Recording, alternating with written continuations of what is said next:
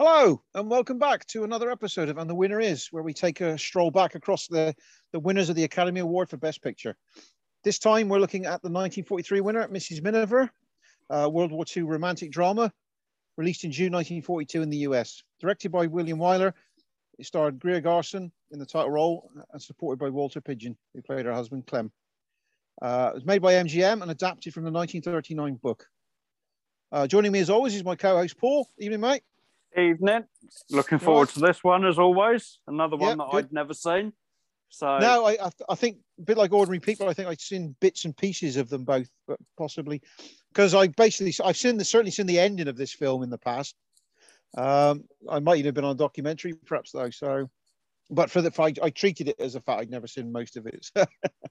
yeah. So anyway, so we just jump at our usual sort of start to this with a couple of things about the box office. And a few tidbits. On a budget of 1.34 million, it took, what did you think? I reckon it took about 4.5 million. Yeah, I think I might have been the US. So I think plus globally it was about 8.9 million, which in old money and during a war wasn't bad, really. No, really not. Yeah. As is the case with some of these films, this was one of the ones with multiple award winners, multiple nominees. In this case, it was up against the 49th Parallel, which is another war film, I think, King's Row, The Magnificent Ambersons, The Pied Piper, The Pride of the Yankees, Random Harvest, Talk of the Town, Something I Can't Read, Something Island, I can't read my own writing, Wake Island, and Yankee Doodle Dandy. So there were two Yankees amongst the nominees. So appropriate during the war, I suppose. Sorry? So, not surprising during the war, I guess. Yeah. And it was nominated for 12 Oscars. It won 6 in total. It also won, certainly one of them was Greer Garson for Best Actress.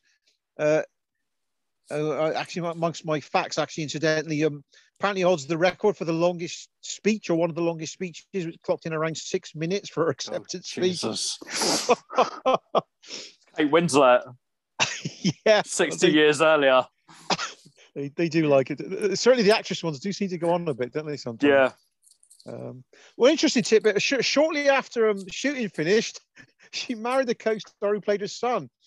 No. That's a bit strange, yeah. That's when sort of David Tennant married sort of doctor's daughter, isn't it? It's sort of... Yeah, but at least they were around the same age in real life. I can't imagine that those two were. Yeah. Yeah. Churchill apparently once said that the film did more for the war effort than a fleet of destroyers. Because of course it came out in the summer after the US joined the war in 41. So it probably came out around the same time as the Battle of Midway, actually midsummer 42. And because it really plays in, of course, into that sort of what was going on in Europe. It's the first movie apparently to feature the 5 acting nominations, which doesn't happen very often. No, really doesn't. Yeah. And also, a bit like one of our previous winners, it's got a sequel in 1950 called The Miniver Story, but I believe it was a flop. No. Yeah, it's always strange that sometimes they can find lightning in a bottle once, and then that's it, it's done. Whereas some of these massive franchises, they can go on for 3, 4, 5 films, and then they struggle. Yeah, but even amongst the Oscars, you still get occasionally a sequel that does well. The Bells of St. Mary's, that sort of was reasonable success. I think that got nominated as well, didn't it? A couple of years later, I think we discussed. Yeah. And of course, the 2 Godfather films, the first 2, were both sort of picture winners. So they did occasionally they do find a sequel that does something, but yeah, sequels are very much a strange beast. So anyway, I suppose we should just jump into the film. I should say that I watched this on Amazon Prime, and that's where it's available at the moment. So you can rent it from there. Yeah, likewise. We always tend to forget where we watch these films. Yeah, to be fair, most of them you will find are I've already Amazon a lot. Prime. Yeah, a lot of the older ones, if anyone listening, are available on Prime. It seems to rent the sort of 30s and 40s ones. I'll say yes. There was MGM. I think it's not one that we've done many MGM films, have we, to this point? No, I don't think so. They're not. They're a strange studio. Obviously, they don't really exist now. Talking of Amazon now own MGM. So it's not a surprise some of these films will pop up on there now. In fact, I'm surprised we actually had to pay for them, considering now all the James Bond films are free on Amazon. Yes. So it was strange that we did have to pay for it. It's one of those ones that hasn't quite made it yet. But yeah, MGM is a strange studio that didn't have a massive amount of hits, like big hits. Other than the musical period, wasn't it? Really? Yeah. Yeah, exactly. So it's one of the first I think that we've had. I think I'm not sure whether.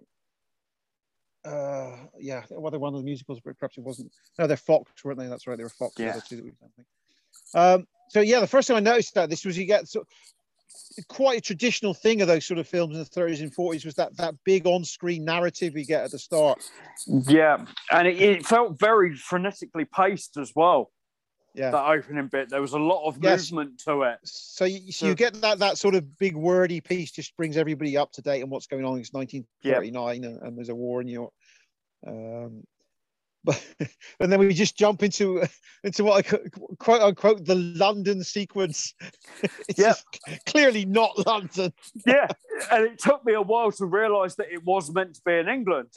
Yeah, because I was like, why is an English family doing in America?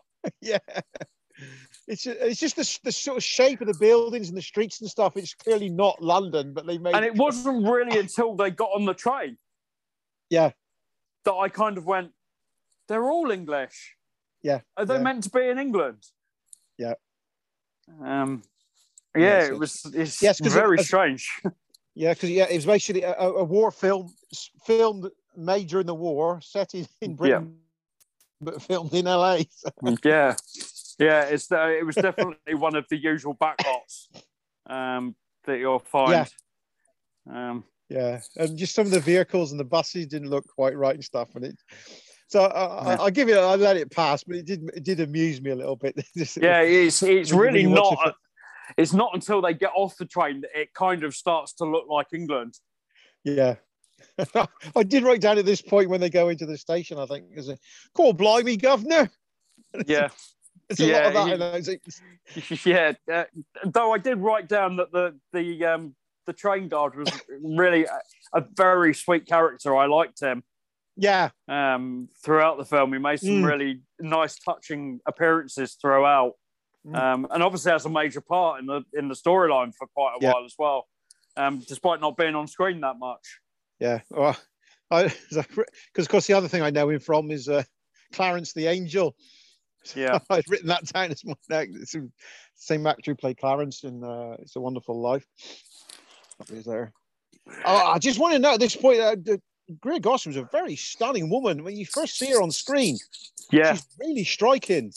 Yeah, and there's that scene where she's wearing the nightie and her hat that I thought, blimey, she's very sexy like that. Despite very the fact photogenic actress. Yeah, despite the fact that it's meant to be a funny scene, it actually really works. Very striking. Yeah, and I believe she's actually born here. I think actually I did read. So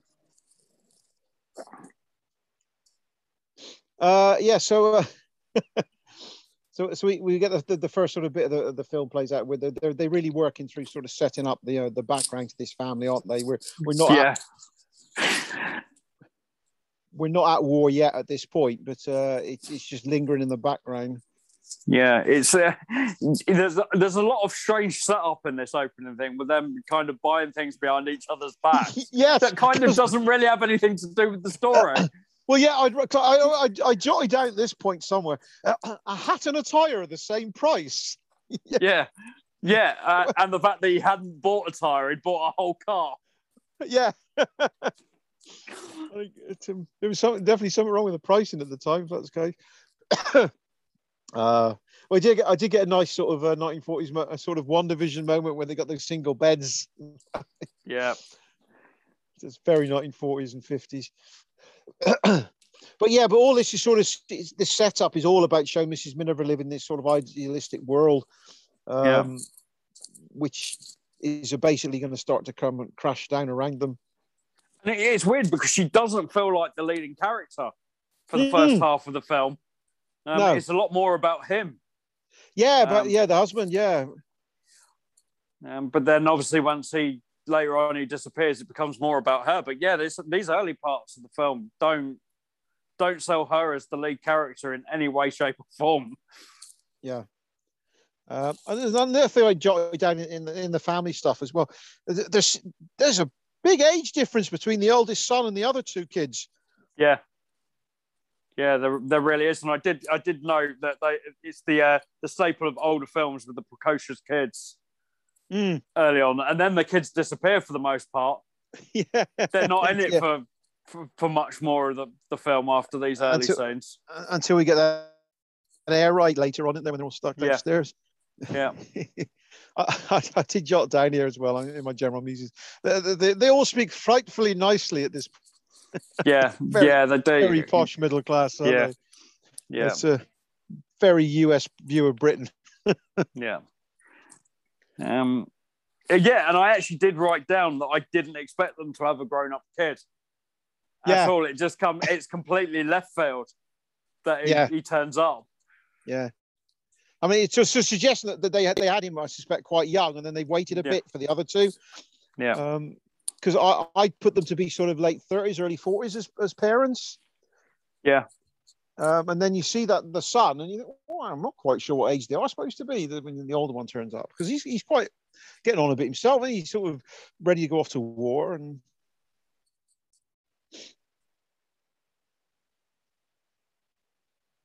I've just spotted down here. I got a note that we get skullduggery as well from is it Miss Belden? Yeah. They want to fix the rose competition. And is that important? I did note down they're raving about this rose. How the hell can we tell what the rose is like? It's black and white. Yeah. How can you sell a competition about a beautiful looking rose when you can't tell what it is? Yeah, which is just going to look grey when we see it. Yeah. White or grey, basically. Yeah.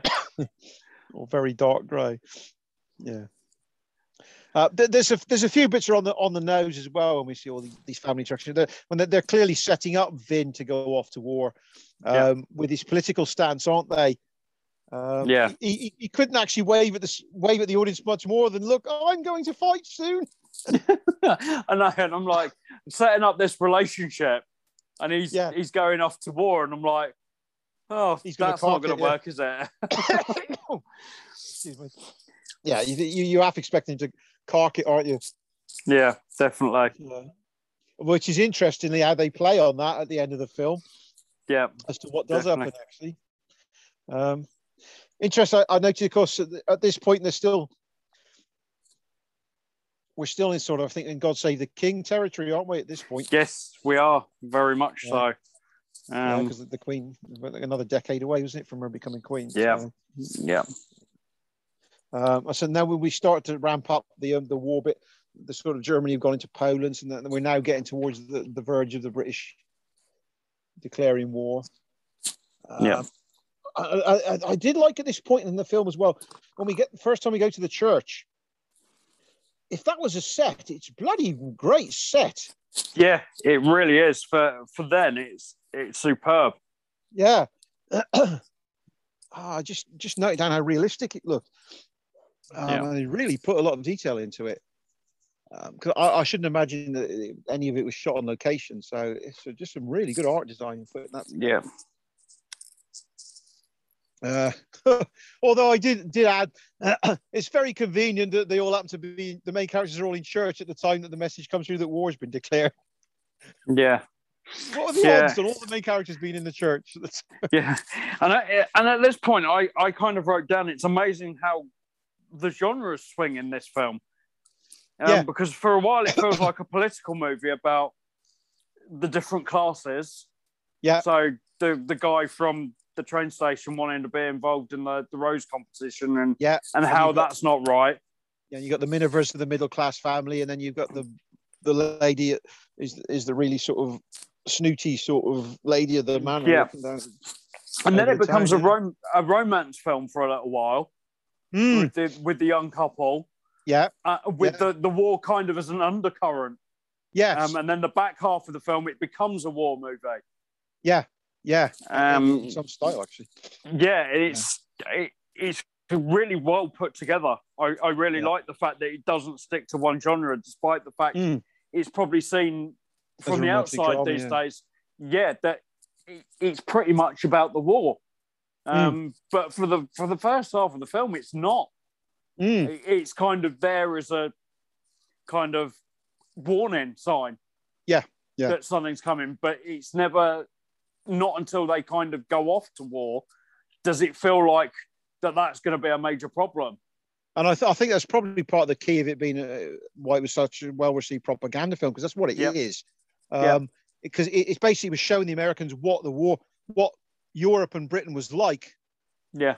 Until Mr. Hitler started pulling all that shit. And this is what the impact it was having. And then all of a sudden, these people are thrown into this on the doorstep, sadly, which is now reflected in the current times.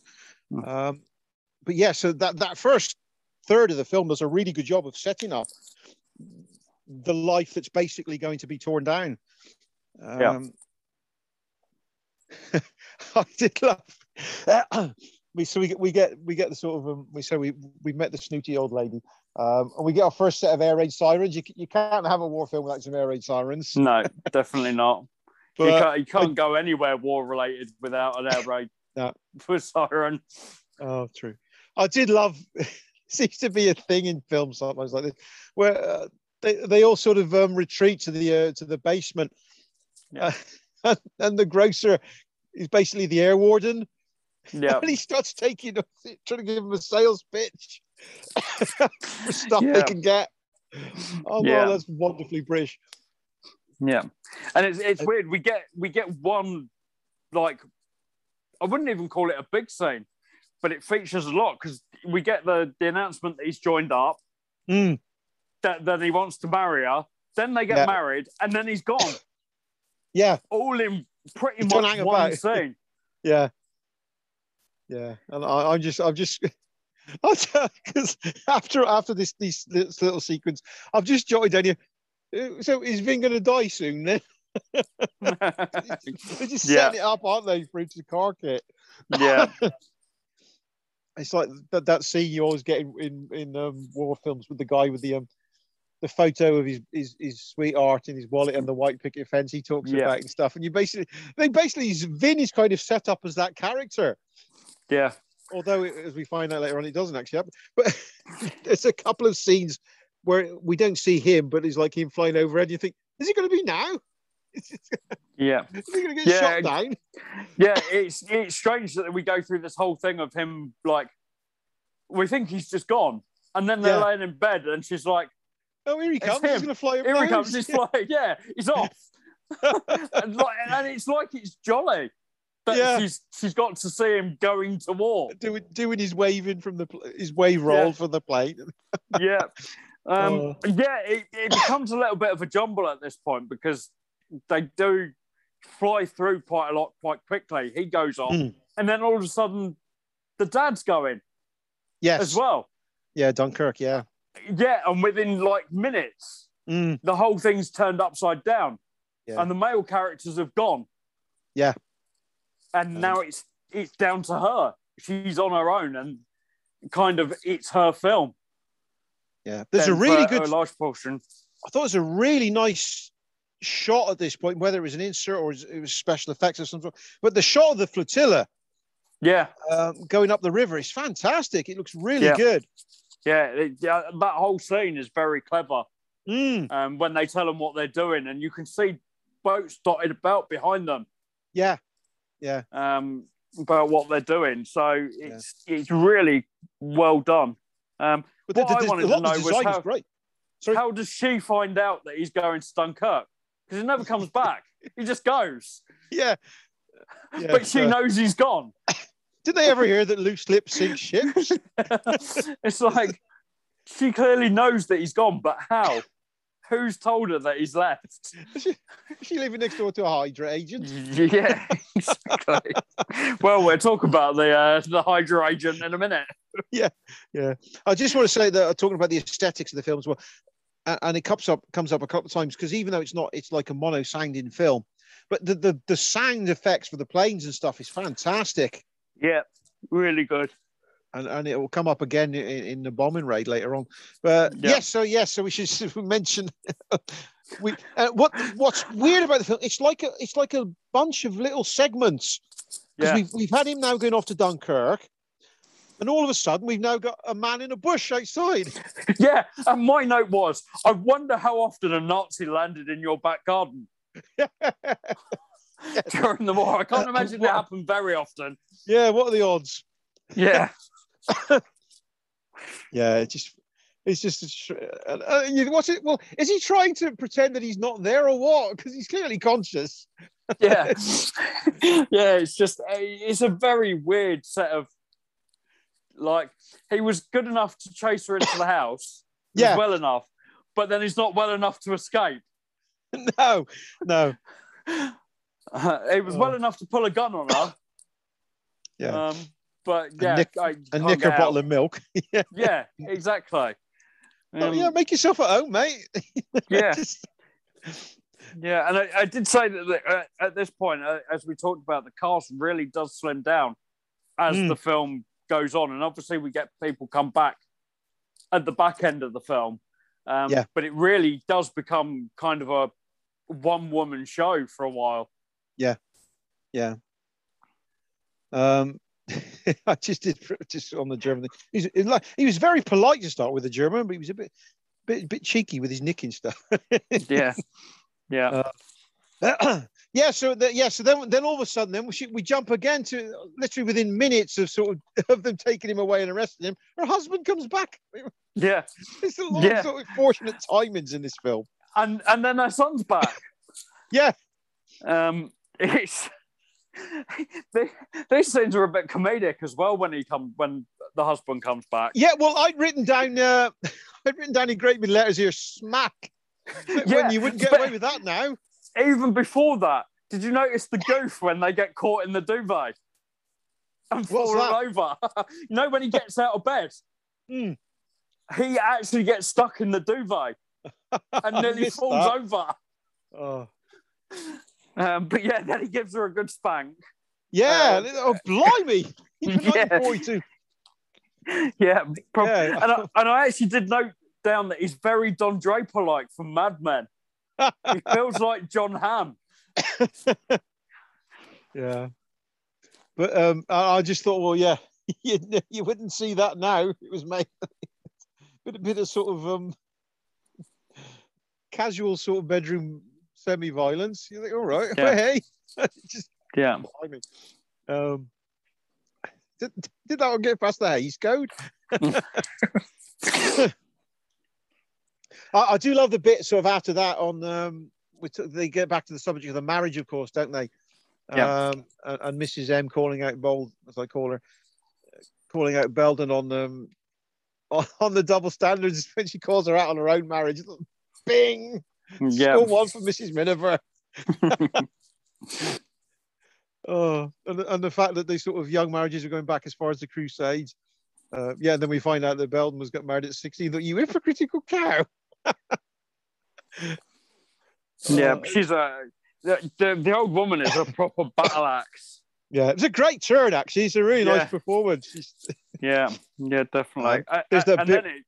Then it really kicks into the World War, doesn't it? Into the war on our turf then. Yes, because that I was just saying about the sound a minute ago, because they basically end up with that air raid. Yeah. And they have to sort of make for the air shelter. And that whole segment is so tense, and the use of sound and sort of lighting and everything, smokes, just to sort of create that effect without the budget to do it. Yeah, to think that people could see that off in the distance. Even if they weren't hit, to be able to see it that close. Yeah. Must have been absolutely terrifying. And obviously, I've got an elderly mum now. She's in her 80s. I know you have as well. And they would have been young during all of this. And it's hard to think back to that. And it's one of those things that's always freaked me out because obviously I grew up just outside London. And part of my village where I live did get hit. Luckily, it wasn't where my mum and my grandparents lived. In fact, my grandfather was in Egypt at the time, so it wouldn't have been him. But my grandmother and my mum lived not far away from where the bombs hit in London. And there was bomb shelters and everything. And there's a bomb shelter buried at the bottom of my mum's garden. Wow. And to this day, it still freaks me out to think that that's there. Buried at the bottom of the garden. When my mum and my family moved into that house, they used to dig that top garden and they'd hit it underneath. And it freaks me out to this day to think that that's still sitting there. Yeah, and that in the film, that sequence just does so well to capture that claustrophobia and that tension and fear that they would have experienced at the time. Yeah, definitely. I was just waiting for that great big massive boom that was just going to sort of show the house was completely destroyed. But as it turns out, it was only got a bit of damage. That was lucky. Bit of paint cover that over. They basically lost the piano room, didn't they? Really? Yeah, but they did good. They did do a good job of showing. Yeah, the set dress for that was great as well. Yeah. The art design on the film was fantastic, I thought, in all that respect. Just to take that same set and just completely trash it, it looked really good. Yeah. And then we quickly get into the end of the war. Well, I'd written down here, so in case anybody's forgotten, finally the flower contest. Yeah. I've been long enough. Like the war kind of lasted all of about, 20 minutes? Yeah. So, because there's much worse of that to come, but we don't want to show you that because we're only doing the start of it. Yeah. But, So, when we finally get that flower contest, with what I'd written down was an awful choir. There was it the husband? I think it was just sort of uncomfortable in the chair. They just I just think they were good. But nicely, we see that the old lady actually has a bit of a heart after all. Yeah, she definitely has a change of heart. Yeah. Which is really nice in the end. Yeah, she sort of basically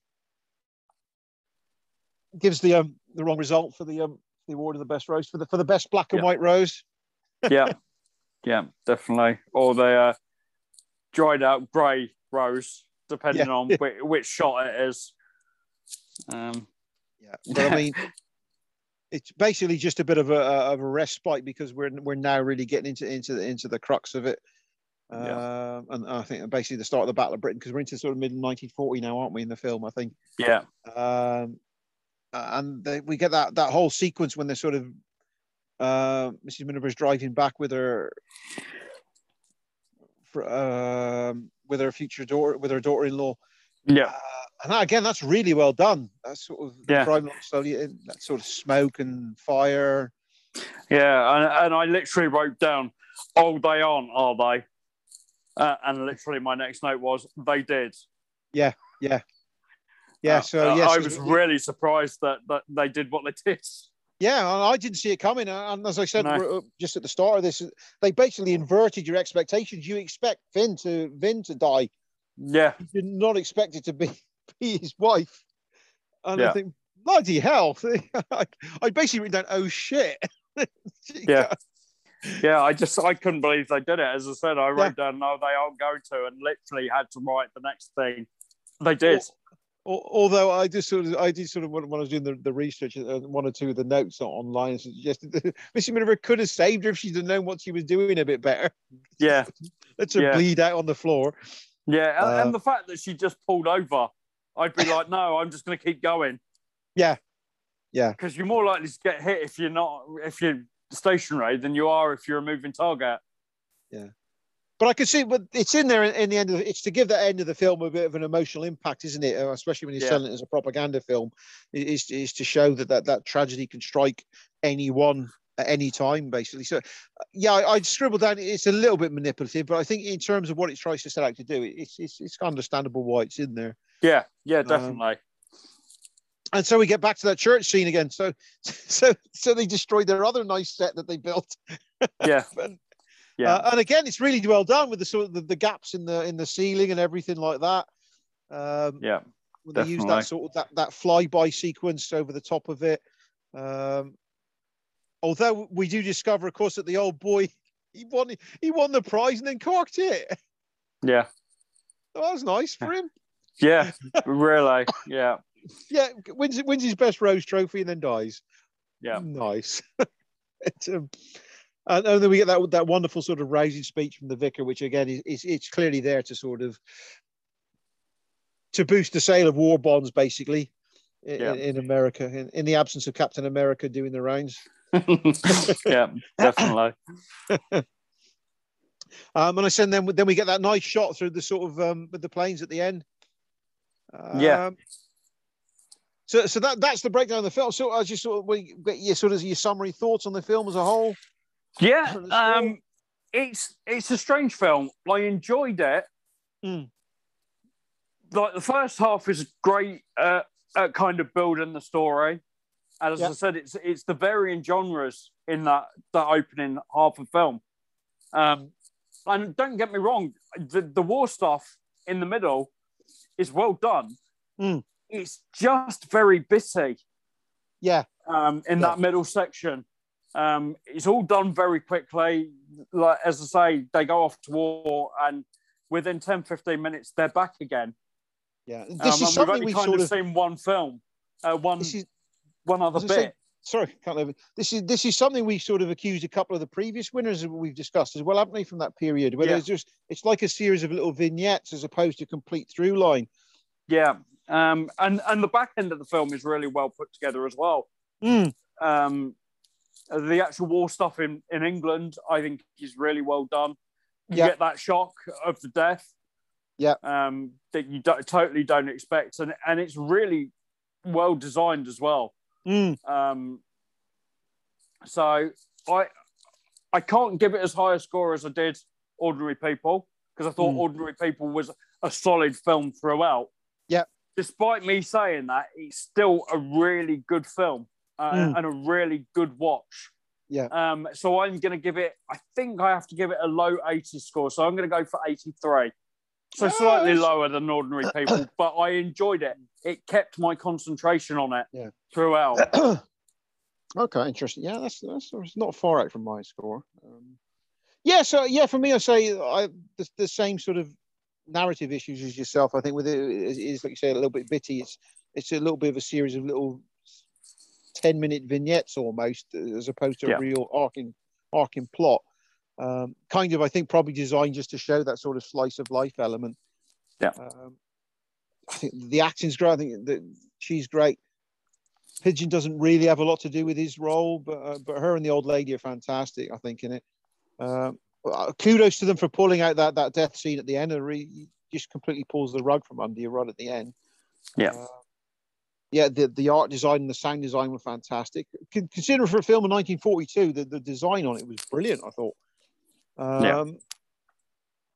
My score's a little bit lower than yours. I find it's a little bit American view of Britain-ish sort of thing doesn't work at times on it.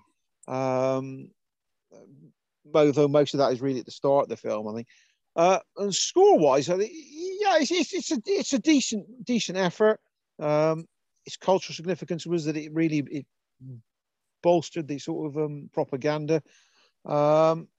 So it's got that as a long-lasting legacy.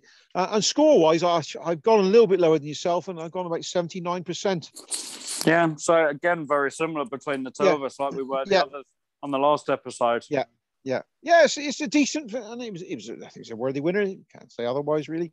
Yeah, definitely. Yeah, right. I suppose given that's probably all we've got on that film, we should just have a look what the next two are going to be.